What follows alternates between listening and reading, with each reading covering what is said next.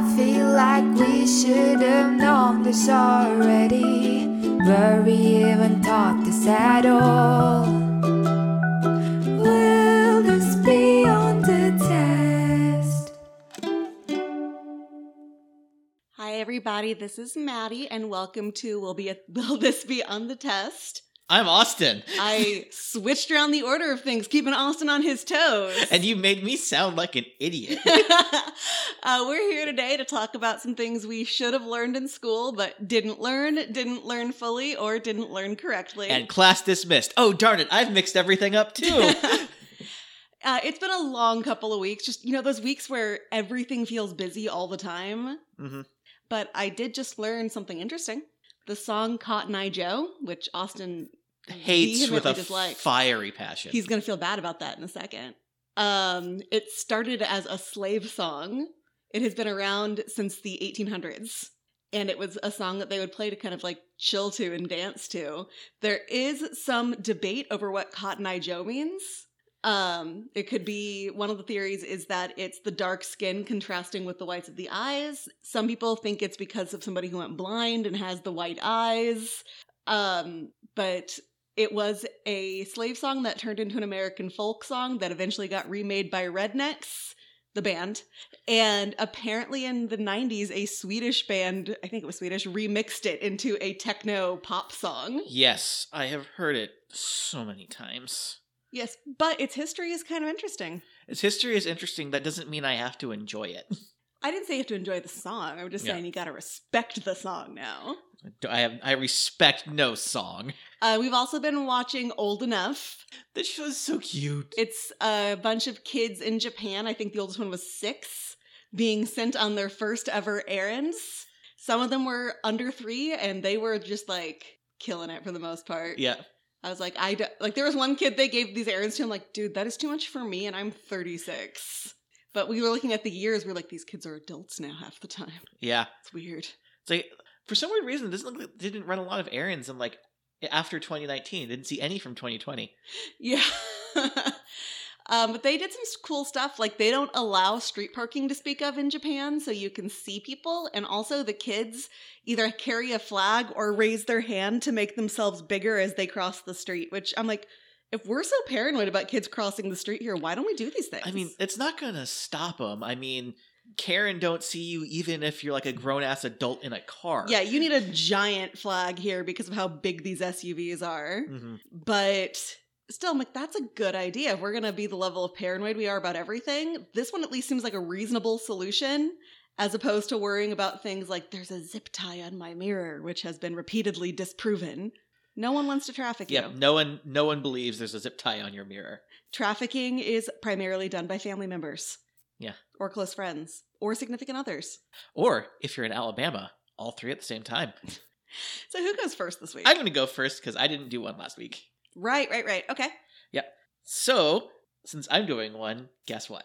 What? It's science time. Okay. But with a twist. A twist. Because I love the wild things we used to use to try and explain the world around us. I mean, I have mentioned the writings of Pliny the Elder in roughly half of my episodes. Pliny the Elder is the source of all knowledge, and I refuse to believe that talismans filled with testicles will not help me. Yeah, Pliny is easily my favorite historical figure of all time. Mm-hmm. So it's probably a surprise that it's taken me this long, like over 2 years, to get to this week's topic. Alchemy. I've mentioned it in a few episodes, but I've never talked about anything with it in depth. Uh-huh. And, well, because we all kind of know the stories around alchemy. Like, there are madmen trying to turn lead into gold. They were looking for the philosopher's stone, or the sorcerer's stone, if you're in America. Which is funny because we all would have understood the concept as soon as they mentioned it. We don't need to know, like, it was ridiculous. And also, Nicholas Flamel apparently did find it, apparently did live for a very long time. Like, that's the, legend. Yeah. About finding the secret to immortality and life. I feel like the worst people in the world have all found that already. And, somewhat by accident, making a bunch of discoveries that would lead to, modern chemistry. Yeah, they don't get the credit they deserve. We kind of look at it as, ooh, magic, witchcraft, Merlin, blah, blah, blah. Yeah. No, really, they made a lot of discoveries.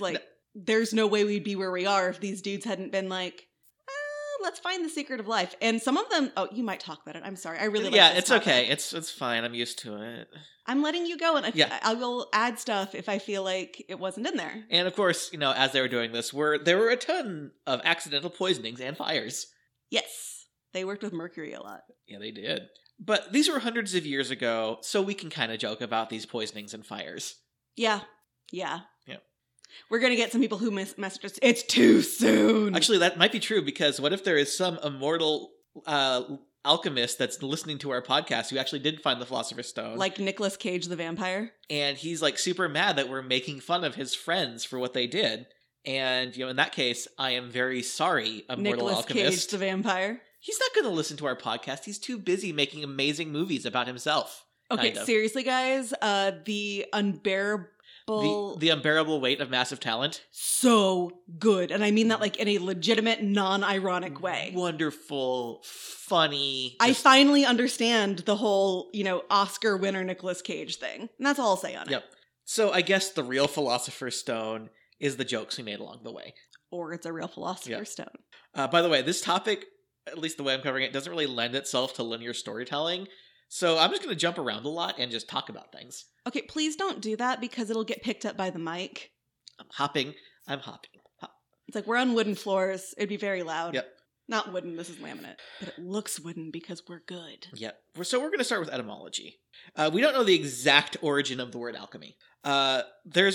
It most likely takes its roots back in the Egyptian word chem, literally the black soil of the Nile, or earth. Because the Egyptians had a fairly advanced understanding of chemistry, which they used in their embalming rituals. Then, as the Arabic influence and Muslim influence spread across North Africa, it kind of morphed into alchemia, meaning the Egyptian thing. Meaning the Egyptian thing? I'm paraphrasing. Okay. And then I like this version though. And then, after the Umayyad Caliphate conquered Spain in 711, alchemy, as it turned into as it kind of got Europeanized, spread from Spain into the rest of Europe. This is actually another topic that we never learn about in American schools, is that Spain was conquered by North African Muslims, and they held power there for centuries. Yeah, it's actually really interesting how much of Europe was run by Africa for a long time. Yeah. And you can actually see this influence in their architecture and especially in their cuisine, because they use spices in their food in Spain. England. I don't understand what you're saying. Yeah. They must not have taken Sweden either. No. Their primary seasoning is lye? The primary seasoning is butter. Lye is what we use to preserve our fish. You can taste the lye pretty strongly. It's real bad. If you ever have a chance to eat lutefisk, I would recommend not. Yeah, I feel the same way about pickled herring. Austin loves it, though. Yeah. Another thought is that alchemy is actually Greek, and it gets its word from the Greek kumos, meaning fluid. But there isn't a lot of evidence to back that up. The Greeks did kind of have their own, understanding of alchemy and, how it related to elements that they spread around. But we also know that they borrowed heavily from Egypt's homework. It is also worth noting that China and India also had their own brands of alchemy.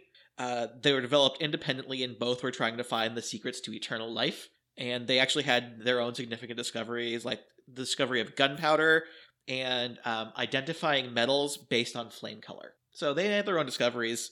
But we're just going to we're talking about Europe because there's a lot written on it. It was easy research, and lots of stupid stuff happened I feel like we can laugh about. Okay. Yeah.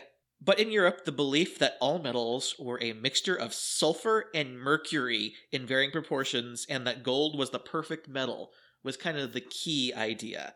And that you could turn lesser metals into gold if you found the perfect formula and the Philosopher's Stone. They had some other beliefs, like that all metals had genders. Okay. So, you can't teach alchemy in Florida. And they were alive. Isn't there a school in Florida, though, that's just defaulted to they? I think there is. Or at least they were threatening to.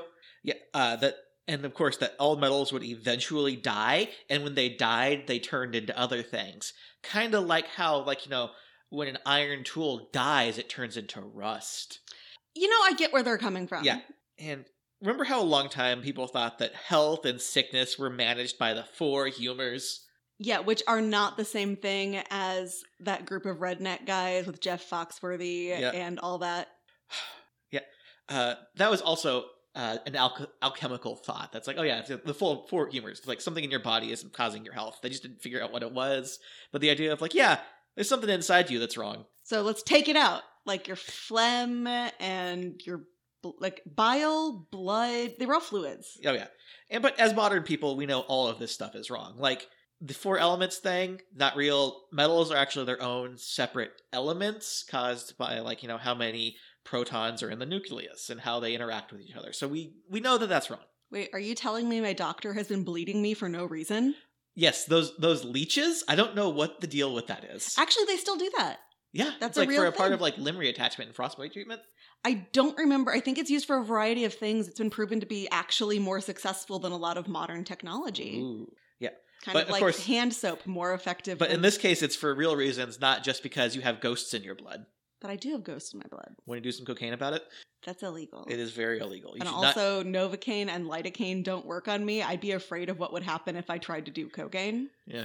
So yeah, but this is the crazy thing about all this alchemy stuff. Even though the entire goal of alchemy was impossible, and just like, in the face of scientific understanding and how the universe works, a lot of important discoveries were made by alchemists trying to turn stuff into gold. And they clearly don't understand that if there's more gold, the gold loses its value. Yeah, they're trying to increase inflation. Economics wasn't invented until Ronald Reagan perfected it in the 80s.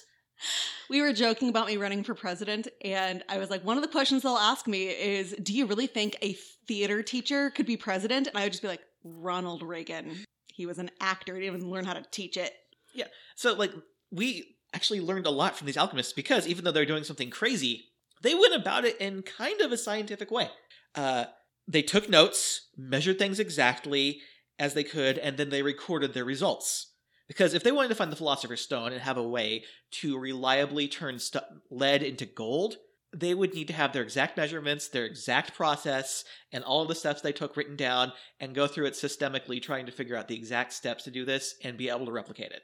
See, and the whole time they were missing the most obvious one, turning straw into gold on your spindle. Oh, we're going to get to that. You think I'm joking, but we're going to get to that. I don't think you're joking. I thought I was making a joke that wouldn't possibly come up. And of course, while they're doing these experimentations, they discovered all sorts of other things. Like, not all of these experiments actually had any results. There was a very prevalent quasi-religious aspect to alchemy. Like, a bunch of things about dealing with witches and demons became a part of alchemy, and that might have just been made up by the church or exaggerated by the church. So these alchemists are saying, oh man, they're hunting these alchemists who are trying to turn lead into gold, but they're trucking with demons and witches. Obviously, I want to turn stuff into gold.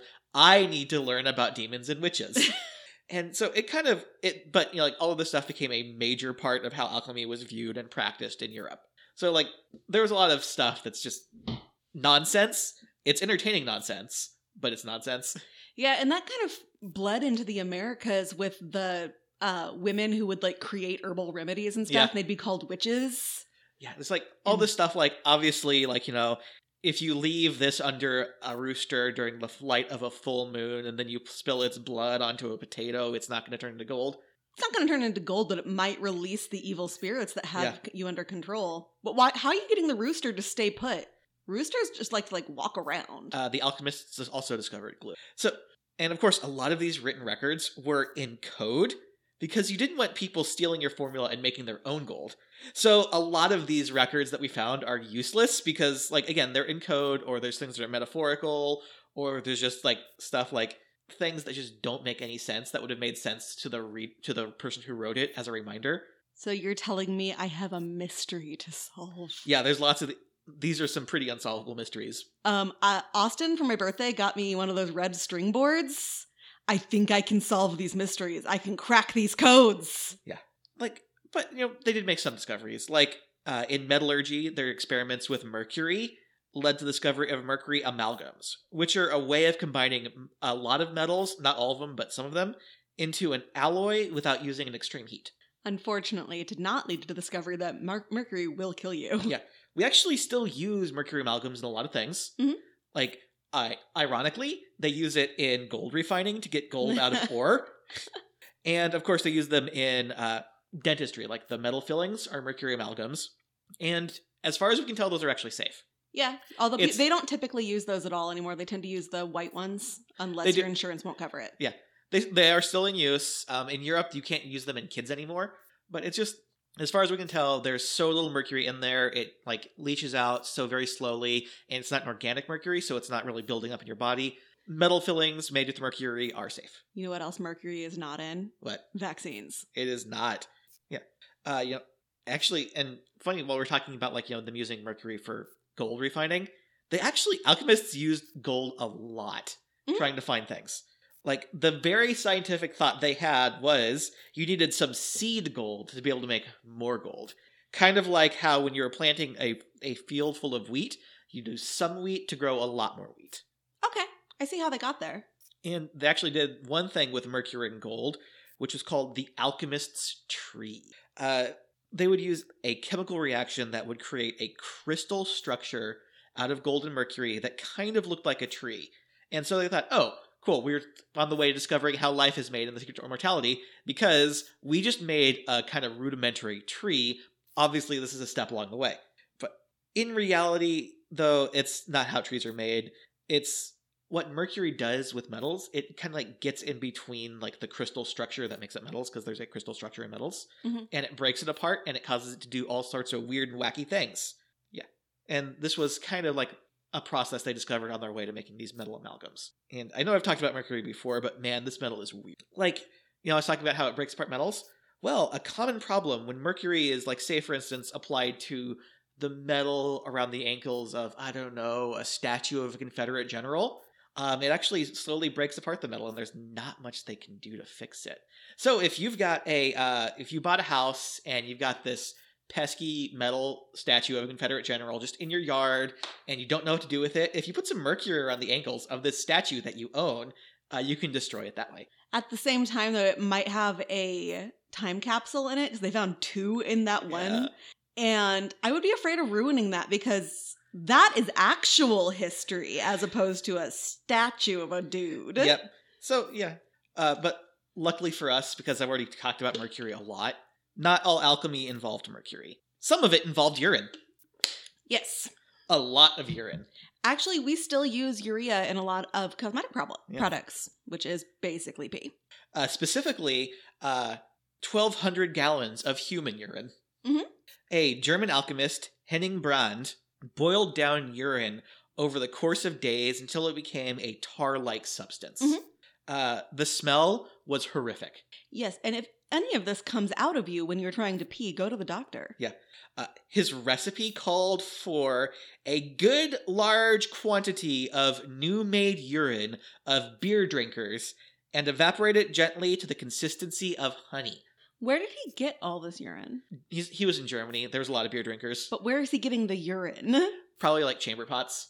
Would they like bring them to him? I mean, if you're in a city, like, you got to get rid of your pee somehow. I think there are people who actually go around and collect it. He might have made a deal to like collect people's chamber pots to get urine. Now, I should also mention this, that when he was boiling down all of this urine and like drying it out, he was doing it in his basement of his own house with a newborn child upstairs. Just think about all the is that ammonia that's in urine? There's lots of stuff in urine. Yes, I know there's a lot of stuff in urine, but is it ammonia that's why you can't mix it with bleach? Yes. Also, I don't know why you're mixing bleach with your pee, but don't do that. So then he'd take this condensed urine and he'd put it into his furnace and make it get as hot as he possibly could. And when he did that, a white substance would begin to condense out of a white vapor that was given off. And when the substance was gathered, it emitted a soft light. And he named this thing that he found after this, the Latin word for light that he found it. It was phosphorus. I'm sad that he didn't name it after his child. Yeah. It's like, this is Stephen. Yeah. Henning thought he was close to discovering the secret of the Philosopher's Stone because he found this stuff that came from people and life, and it glowed like the sun. It was actually just kind of a faint greenish glow. But yeah, but eventually he just shared his discovery when he couldn't make it into the Philosopher's Stone.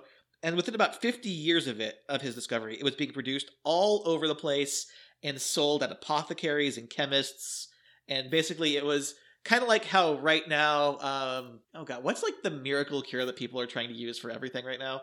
The horse dewormer? Horse dewormer. It was kind of like that. Or like when people were using radiation or electricity to treat things. It's like, oh, this stuff glows. Yeah, it's medicine. Eat it.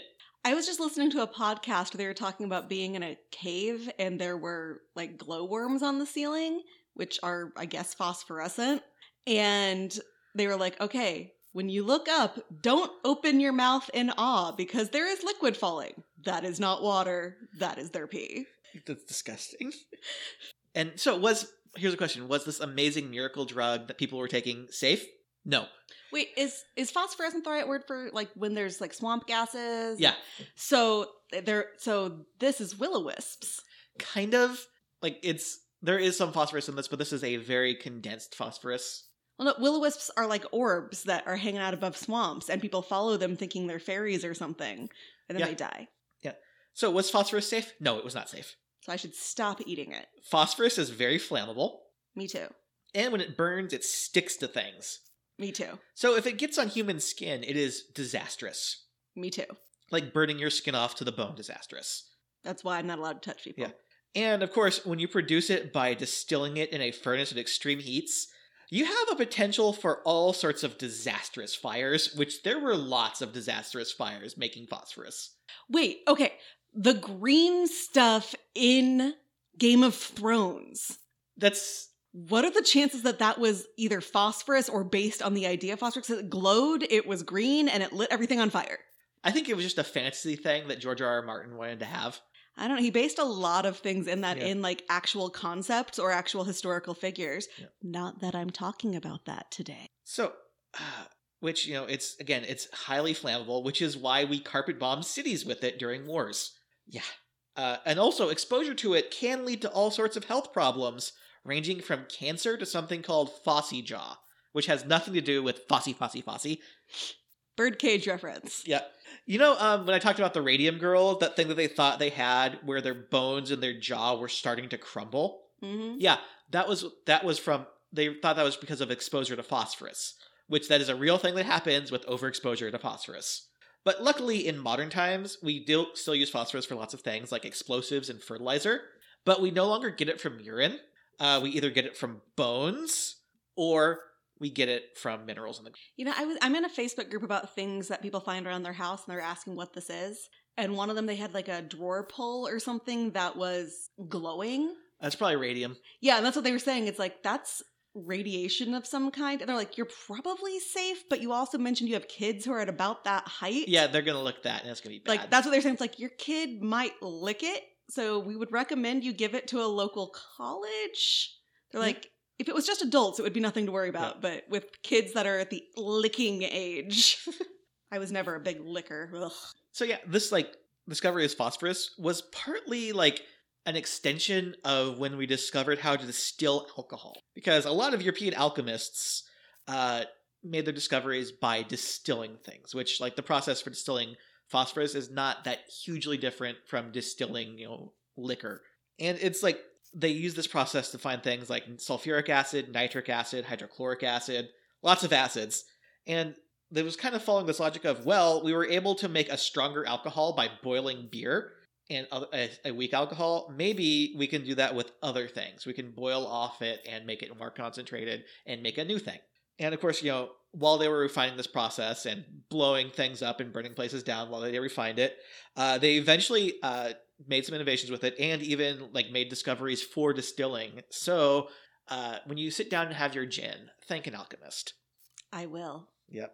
There are normal gin and tonics, and then there's the Maddie gin and tonic. Which is gin, splash of tonic, and 5 limes. Yep. All right. Here is one final alchemist. Johann Friedrich Boetiger. He was a 19-year-old German alchemist who claimed he had turned base metals into gold in 1704. He had not. But that did not stop the local nobility from imprisoning him until he was able to produce gold for them. Now, I know this sounds a bit like Rumpelstiltskin, but from what I've researched, apparently imprisoning alchemists who said they could turn stuff into gold and forcing them to make gold for you was not unusual.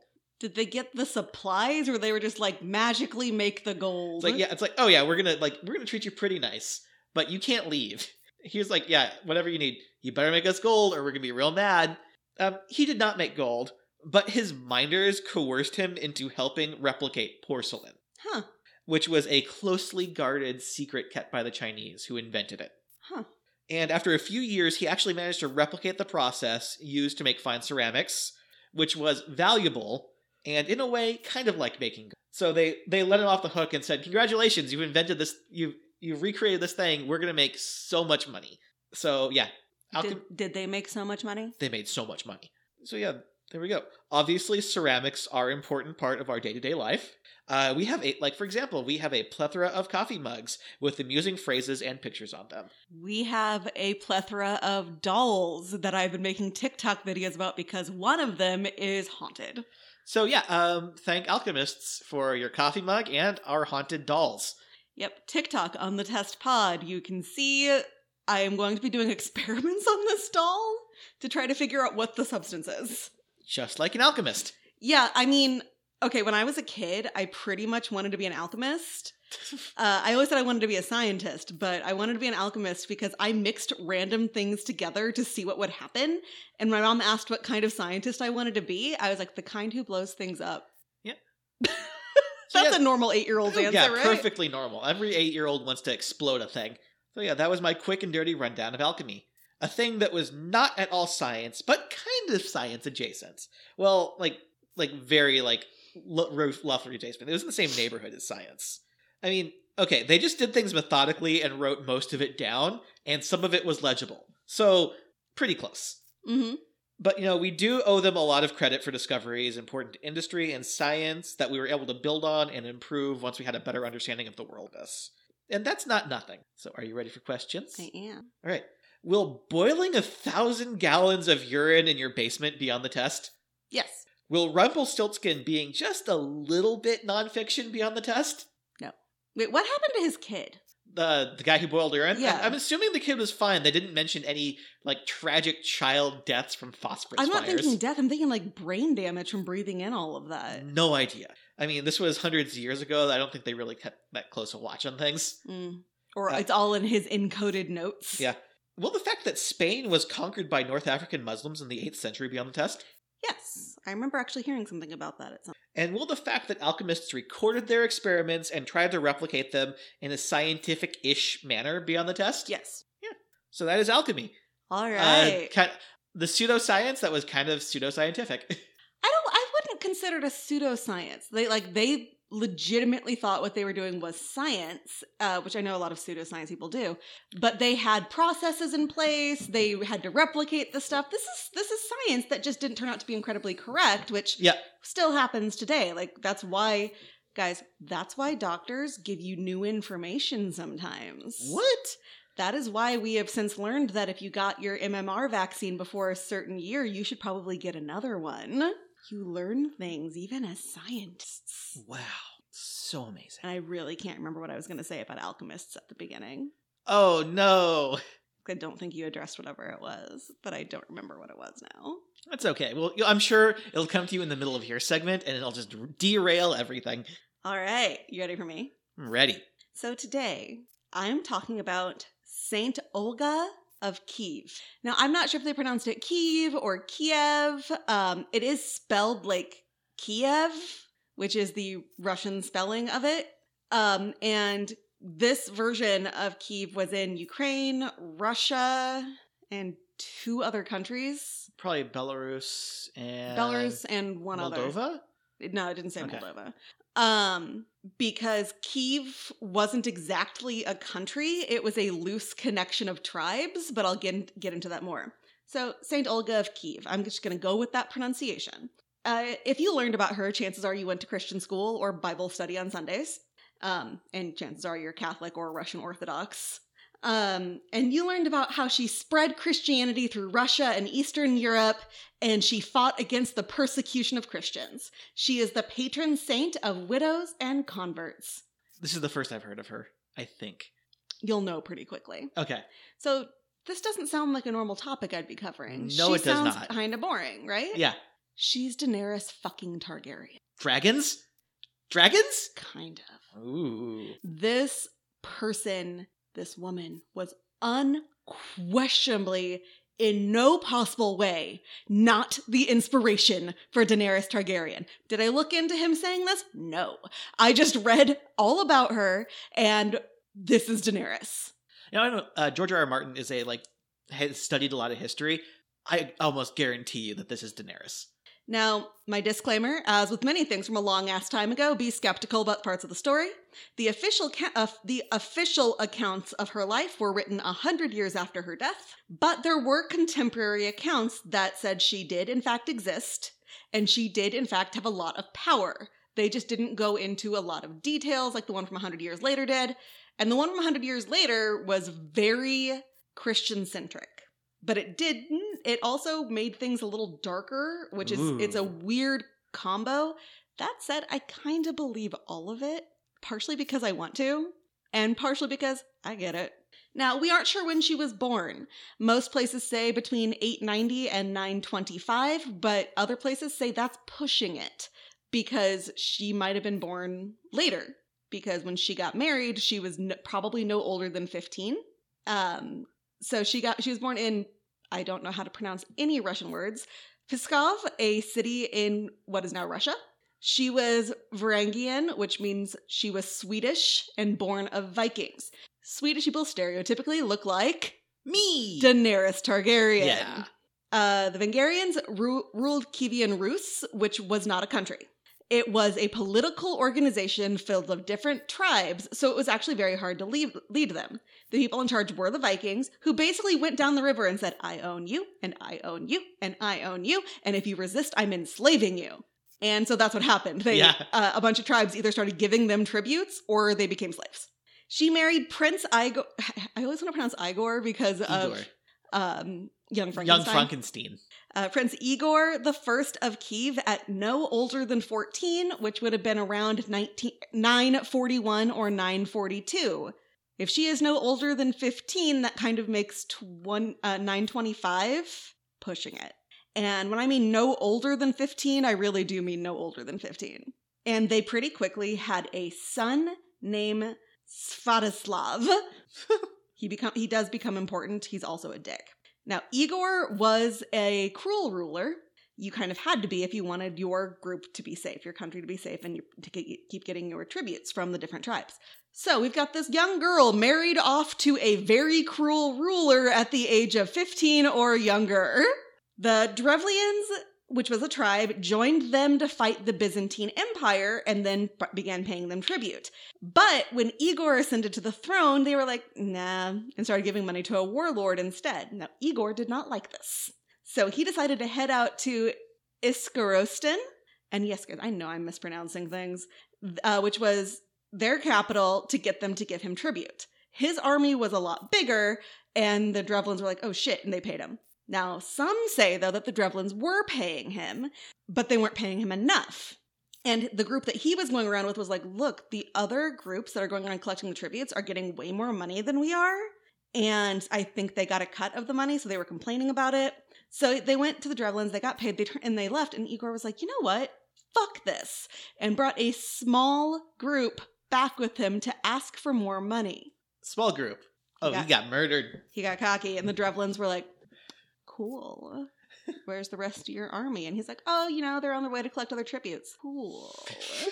So they may or may not have tortured him, including potentially tying him to 2 trees and doing the thing where they let the trees go and rip him in half. That also might be an exaggeration because at around the same time, a similar thing was happening somewhere else. But no matter what, the Drevlians yeeted him out of existence. Okay, I know it's a horrific thing to witness, but the thought of it's just a funny image in my head, and it had You're picturing it as a cartoon, though, I'm assuming. It had the cartoon noise, the wang. So now we have Princess Olga.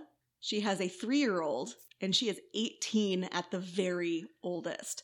Her 3-year-old is a boy, and therefore heir to the throne, but is not old enough to rule. So she Daenerys Targaryen'd this situation and ascended to the throne in the place of her toddler, likely saying all men must die, but we are not men. The Drevlins were like, okay, fuck this. They probably don't have a real leader now. Like, she's just a woman. So they sent 20 men to come to her and be like, hey, we need you to marry our prince, Prince Mal, who murdered the fuck out of your husband. And she was like, yeah, I think that's a good idea. I'm okay with this, but my people really won't be, especially with the state that you guys are in and how demanding you kind of are right now.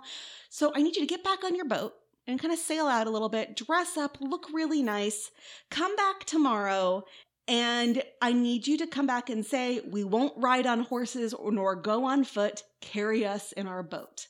Like it's a pangolin, like carry us on the boat. And they were like, bet. So they went back. They got all cleaned up, they dressed up, they came back, they said those words. And the people of Kiev were also like, bet. And picked up the boat. The Drevlians are like sweet, and they're thinking they're getting this big honor, and they're being carried to the person who is going to marry their king. And then all of a sudden the boat topples over.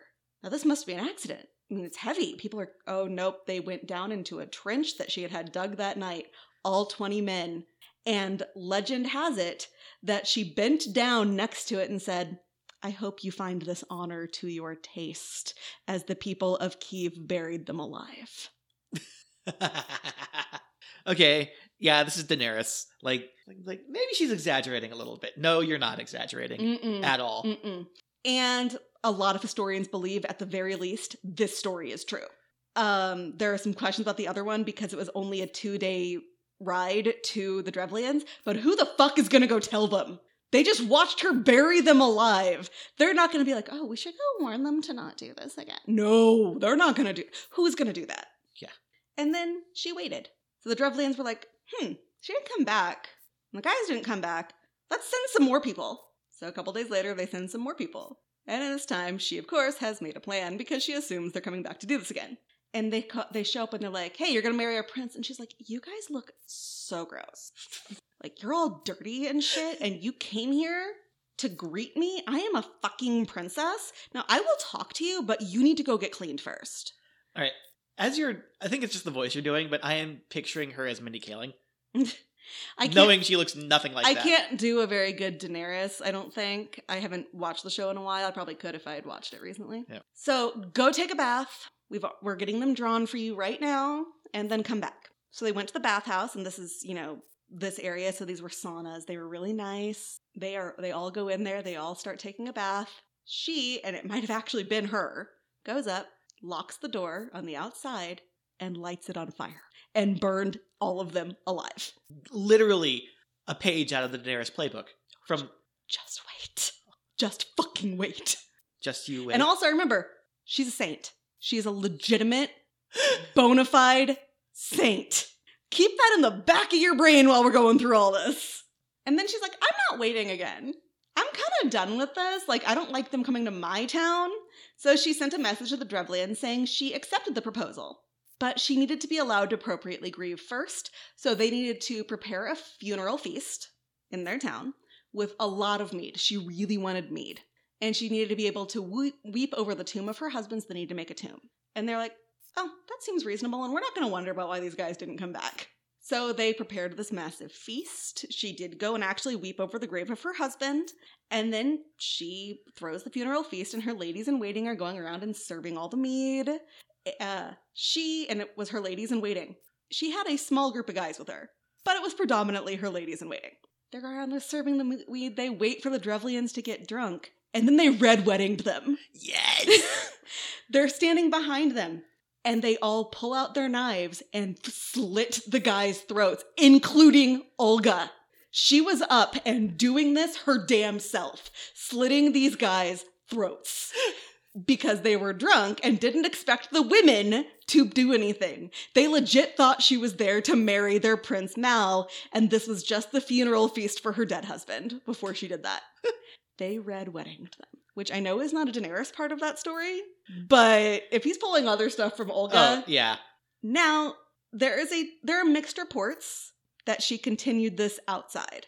That's what she brought the guards for, and may have killed up to 5,000 people that night. So the Drevlians were like, fuck this, and declared war. Since she was a woman, though, she actually could not lead the military. So she had to have her young son start this. I don't know exactly how old he is at this point. There are mixed reports because this could have been over a series of years. This could have been in a short time.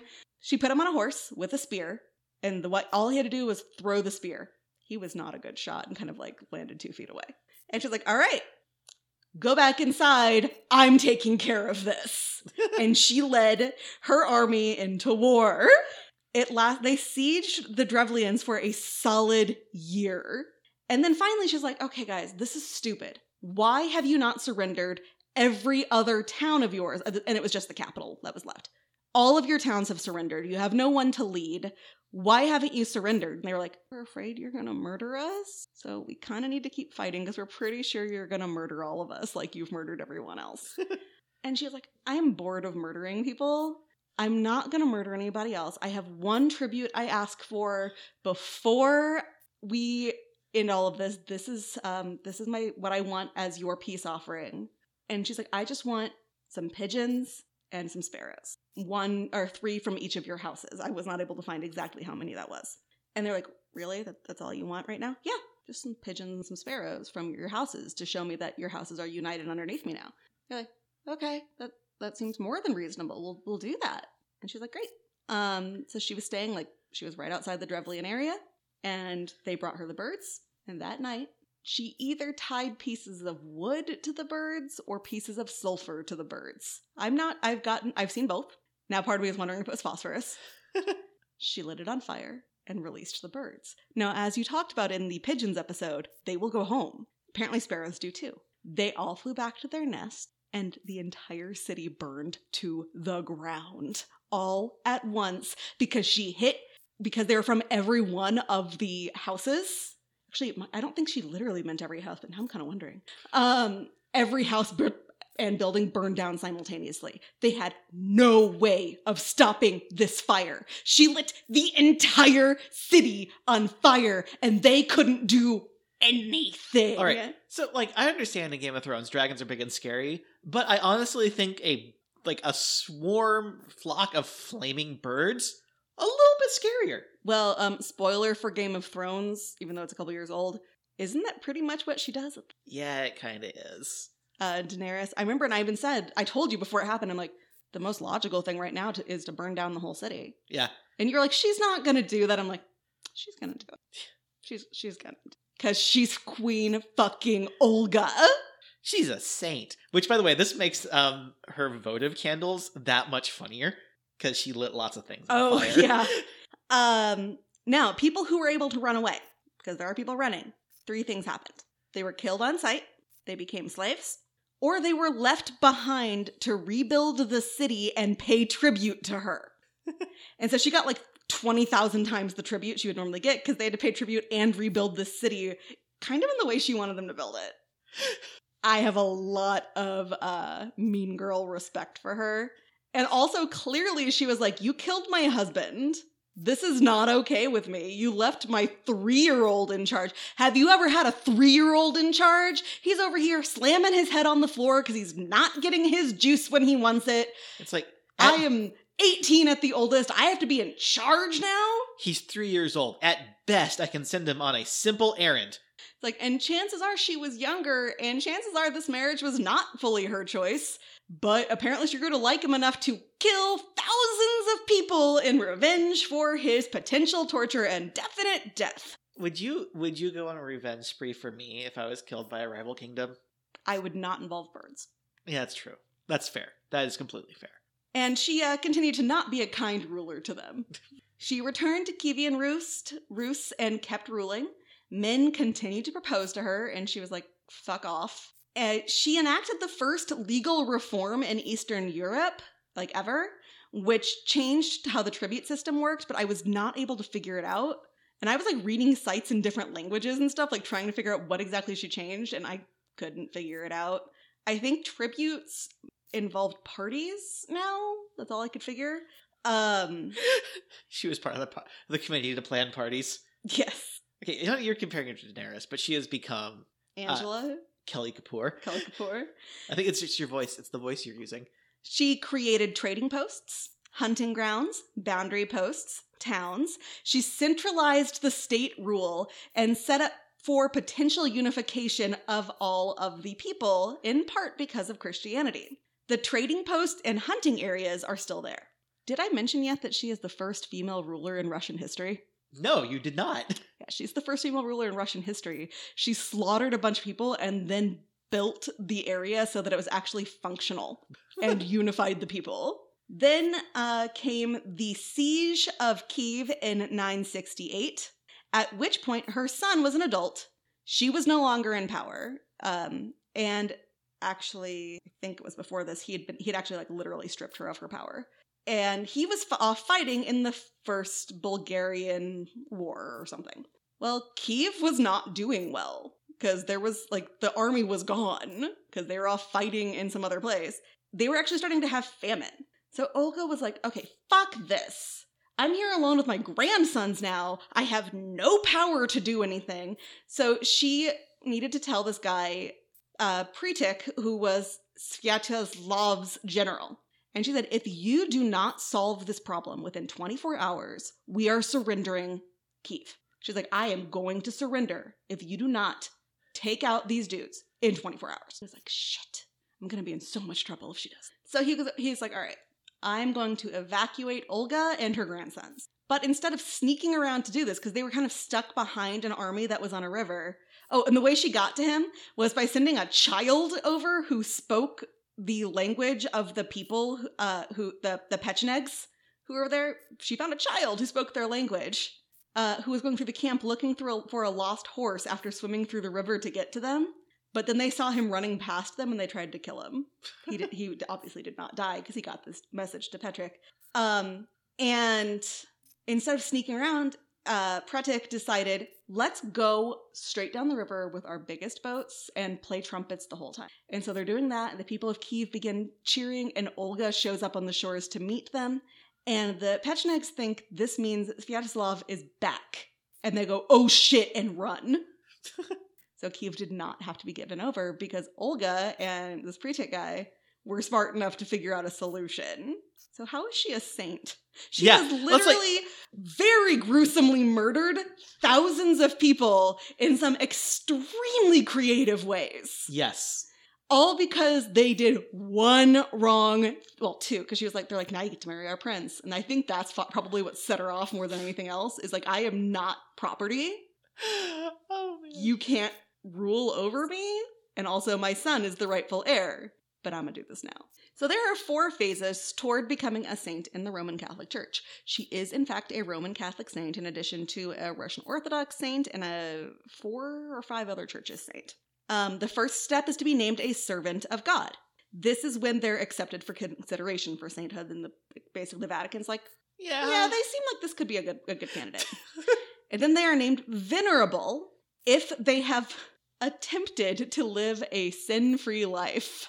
Now, they didn't actually have to be sin-free, but they have to have made a solid attempt at being a good, godly person.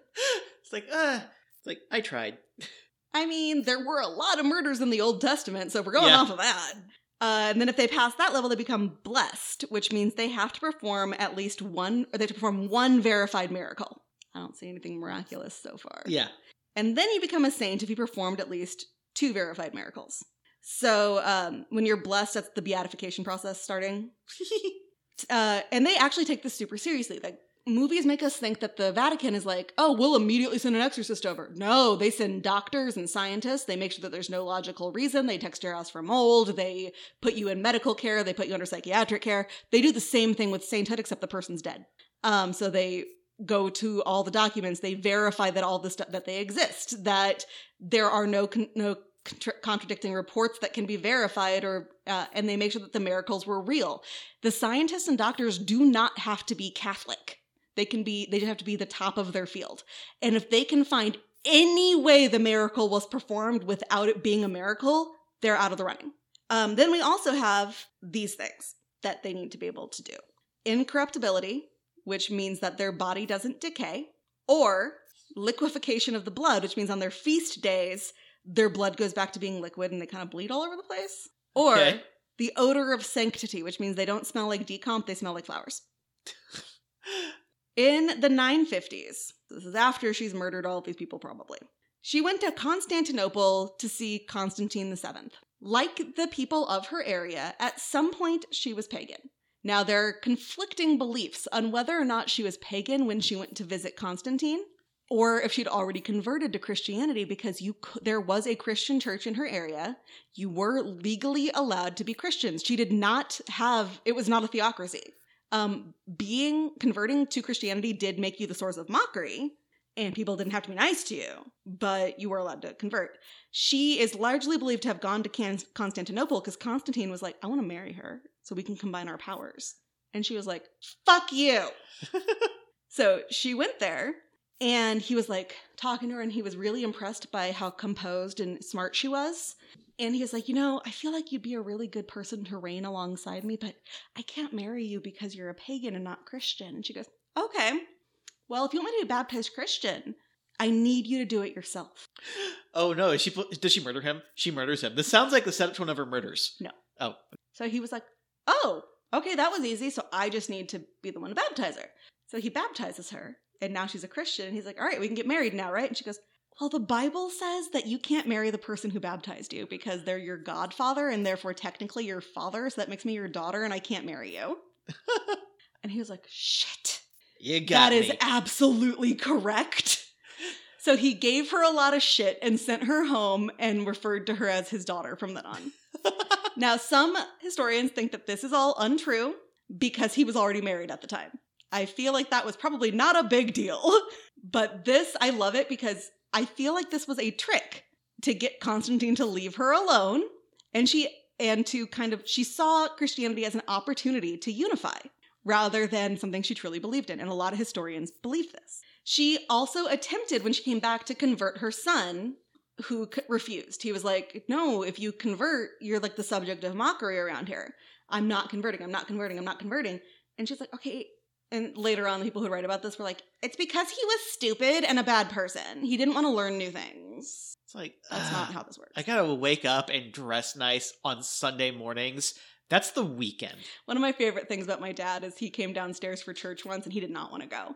And so he's wearing sweatpants and a sweatshirt that are spattered with paint and a baseball cap. Mom was like, you are not wearing that to church. She's like, I think God cares if I show up more than what I'm dressed as.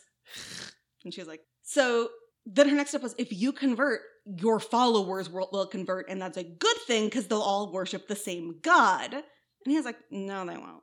But he did finally agree to at least not allow the persecution of Christians. So that was a good first step. Yeah. Then she was like, hey, Holy Roman Emperor Otto I, I need a bishop and a priest here in Kiev. He took 2 years to send somebody there. This is important because that gave Svetoslav, her son, time to be like, no, we're not doing this. So a bloodless coup occurred against him, against the people who showed up, and paganism won. Like, they didn't kill the priest or the bishop, they just sent them packing. We've changed our minds about this. You can go home. And then her son, like I said, is kind of a douche, wanted to move the capital to Pereyaslavetz on the Danube, where most of his riches were. His silks, his gold, his alchemists, I assume. She was like, I'm literally dying. You can see me wasting away, because she was. And you're just going to ditch me? I raised you. If it wasn't for me, you would not be in charge. I killed all these people for you. And you're just gonna... I unified your tribes under Christianity, because she did. You're just gonna ditch me? Really? Did it for you, Damien. It's all for you, Damien. And he's like, I'll stay. And she's like, and you need to stay through my burial. And I want the last rites done by a priest. I want nothing pagan, and I don't want a feast. And he's like, all right. She died 3 days later, and he actually did follow those wishes, and he and his sons very performatively grieved for her before heading off to their new capital. Still, why is she a saint? Yeah. She actually did unify a lot of the tribes, and by converting them to Christianity, because it is a lot easier to rule a group of tribes who believe in different gods if they all start believing in the same god. That said, she did not convert the capital of Kievan Rus. Her grandson, Vladimir, did. After his dad died and he took over, he was like, all right, let's go take care of this, because he actually bought into all of that. And a big part of this was that she converted from paganism while she was the ruler. She was the highest ruling person to have done that. It was very public, and it actually did get some people to convert. I'm not saying no one in Kievan Rus didn't convert. They also love to say she was the first one to convert. Yeah, there was already a church there. She was not the first one to convert. She never claimed to be the first one to convert. Supposedly, she spent the rest of her life after murdering the fuck out of everybody trying to do good works. And she did do a lot of good shit. Like, she created these trading posts and hunting grounds and went around being like, hey guys, let's unify and do some good shit together. Supposedly, her body did not decompose. But the way to check this was to walk up to her tomb. Now remember, tombs are places where people mummify. And if you were a true believer, the tomb would have a little opening open up for you, and you could look inside and see her undecomposed, incorrupted body. If you were not a true believer, it would close, and you couldn't look at her body. So that would be considered her miracle. My miracle is that I can turn invisible when nobody's looking at me. Exactly. Remember how I said that last night? Oh my god. I'm getting a look into how your brain works, and I'm terrified. It's amazing, and this story is amazing. But the thing is, to be a saint in the Catholic Church, the Roman Catholic Church, you have to perform 2 miracles. And having your body be incorrigible, not incorrigible. You're incorrigible. Incorruptible? I'm sorry. Does this mean that you think the fact that she murdered a lot of people was just kind of incorrigible? It's like, you scamp. I said incorrigible, which means the opposite of incorrigible. I don't think the lack of decomposition is considered to be one of their miracles, because one of the things with the miracles is they have to be spontaneous and instant. Like, healing the sick, you have to be like, and you're better now, and they have to be better immediately. It can't be that you gave them medicines over a long time and they got better. That's not a miracle, that's just science. And that's actually why they bring in doctors. Even for people who've been dead a long time, they review what happened to see if there was any other way that they did this. And especially now, they look at it and try to find other ways that they did this. I am not sure what her other miracle was supposed to be, just like I am not sure what a lot of other people's miracles were supposed to be. And I'm not sure what Mother Teresa's miracles were supposed to be, but I also know that she never turned good. She did some really horrible things. And she's considered Saint Olga of Kiev, equal to the apostles. And her baptismal name was Helena, but they call her Olga. About 600 years after she died, she became a saint in the Russian Orthodox Church, and then several other churches. Again, one of the rules of the Roman Catholic Church is you cannot have been named a saint before they do it. If you've been named a saint by another church, you can't be a Roman Catholic saint. I'm thinking that Olga haunts the shit out of people who won't give her what she wants to this day. I feel like it's like, okay, we could give her what she wants, or she can burn our town and salt the earth. Let's just go ahead and make her a saint on the saints to be on the safe side. Prove to me this woman is not a ghost telling people what to do. Yeah. And that might include a certain current leader of Ukraine, if you ask me. Ooh. She is the patron saint of widows and converts, which I assume means that you're supposed to kill a bunch of people if you're widowed. And honestly, not totally against it. Olga basically was a huge badass, even if a tiny bit of this was true. Her son might have actually been an idiot, like they were saying, because he didn't understand her reasoning behind things, but her grandson, Vladimir, was like, yeah, this makes perfect sense. So it was all good, and that is how this part of, the pre-USSR, pre-modern Russian world was unified. Because she got mad that her husband got killed, and so she Daenerys Targaryen'd the fuck out of them. And that is Saint Olga of Kiev. So much murder! Okay, usually when we have mass murders on an episode, it's a sad thing, but this was fun. Yeah, it's like, I'm not, and he and I were talking about this the other day, I'm not cool with mass murdering civilians. Like, Hiroshima and Nagasaki, no, not okay. But in this case, I get it. Yeah. I get it. Are you ready for your questions? I am ready for my questions. Someone who unquestionably influenced the character of Daenerys Targaryen was later sainted. Yeah, that'll be on the test. Her sainthood likely stemmed from a fake conversion she used to unify her country. Depends on, it's like, if it's a public school, yeah, that'll be on the test. If it's a Christian school, no. She buried 20 men alive all at once. Yeah, that'll absolutely be on the test. She was an active fighter on the field. Yeah. And if you ask me, there's a reasonable chance the current leader of Ukraine is a reincarnation of her. He's not murdering the shit out of everybody, but he is on the field. He is fighting. He is an active leader. I don't know. Her proposed beliefs didn't include reincarnation, so I'm going to say that won't be on test. Like, even better, maybe her ghost is telling him what to do. Maybe. She's like, no, you can't run. I'm not saying he ever wanted to, but she's like, no, you're staying here and you're fighting for your people. I did that a long time ago, and it was a lot harder for me because I did not have guns. I just had to slit their throats. And I did. Which, by the way, I think the book about her should be, yeah, she really did just bury 20 dudes alive in a boat.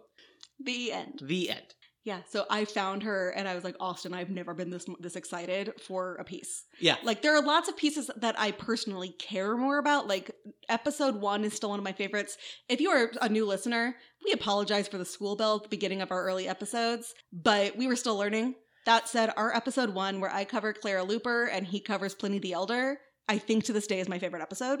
But I've never been this excited to cover an individual before, except for maybe Thomas Jefferson with his Mastodon obsession comes close. So, anything to add before we do our sign-offs? I don't think so. Yeah, today was a roller coaster, man. It was. Where can people find us? Well, they can find us on Facebook at facebook.com/onthetestpod, on Twitter at onthetestpod. Unless Elon Musk buys it, then we will not be on. He already bought it. Oh, he did? Yeah, he bought it earlier this week. Oh, gross. Is it gone through yet? I mean, the purchase is done. Oh, gross. Yeah, if we're on Twitter, we're at onthetestpod. We're on Instagram at onthetestpod. On TikTok, we are onthetestpod. Yeah. And we have our website, onthetestpod.com. And I've been doing a lot of work on the website. Stuff is not posted yet, because I'm going to be doing it kind of just all at once to make my life easier.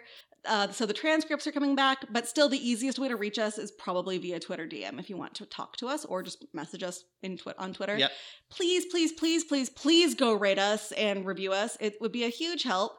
One of our ratings disappeared, like I mentioned, and it makes me really sad to see that we have a 4.8 rating. So we would really like to get that 5 back, because we are awesome. And also, they didn't even leave a review. They just left a rating. I'm like, jerk.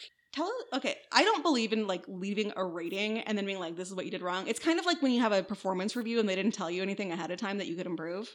I've never given a podcast less than 5 stars. So go give us 5 stars, sneak onto your parents' iPhones, give us 5 stars, because they won't. They won't. Tell people about us, send them to listen to us. We are on episode 130, I think, something around there. It's like 117, 118. And I can't imagine that there's not a topic there are no topics that someone will be interested in. We've covered the gamut: history, modern, science, psychology. We did math once. I got really excited about triangles. Yeah. It was Austin's topic, but I'm like, I love triangles. They've got multiple centers, and I still don't understand how that works. Is that true of the triangles that are like the equal sides? I don't know. I need to go look this up. I don't know math. Math is a part of my daily life, but actually doing math is not a part of my daily life. So you're not constantly doing geometry? I'm not constantly doing geometry. I don't understand what your job is, then I need to go find out. So on that note, class dismissed.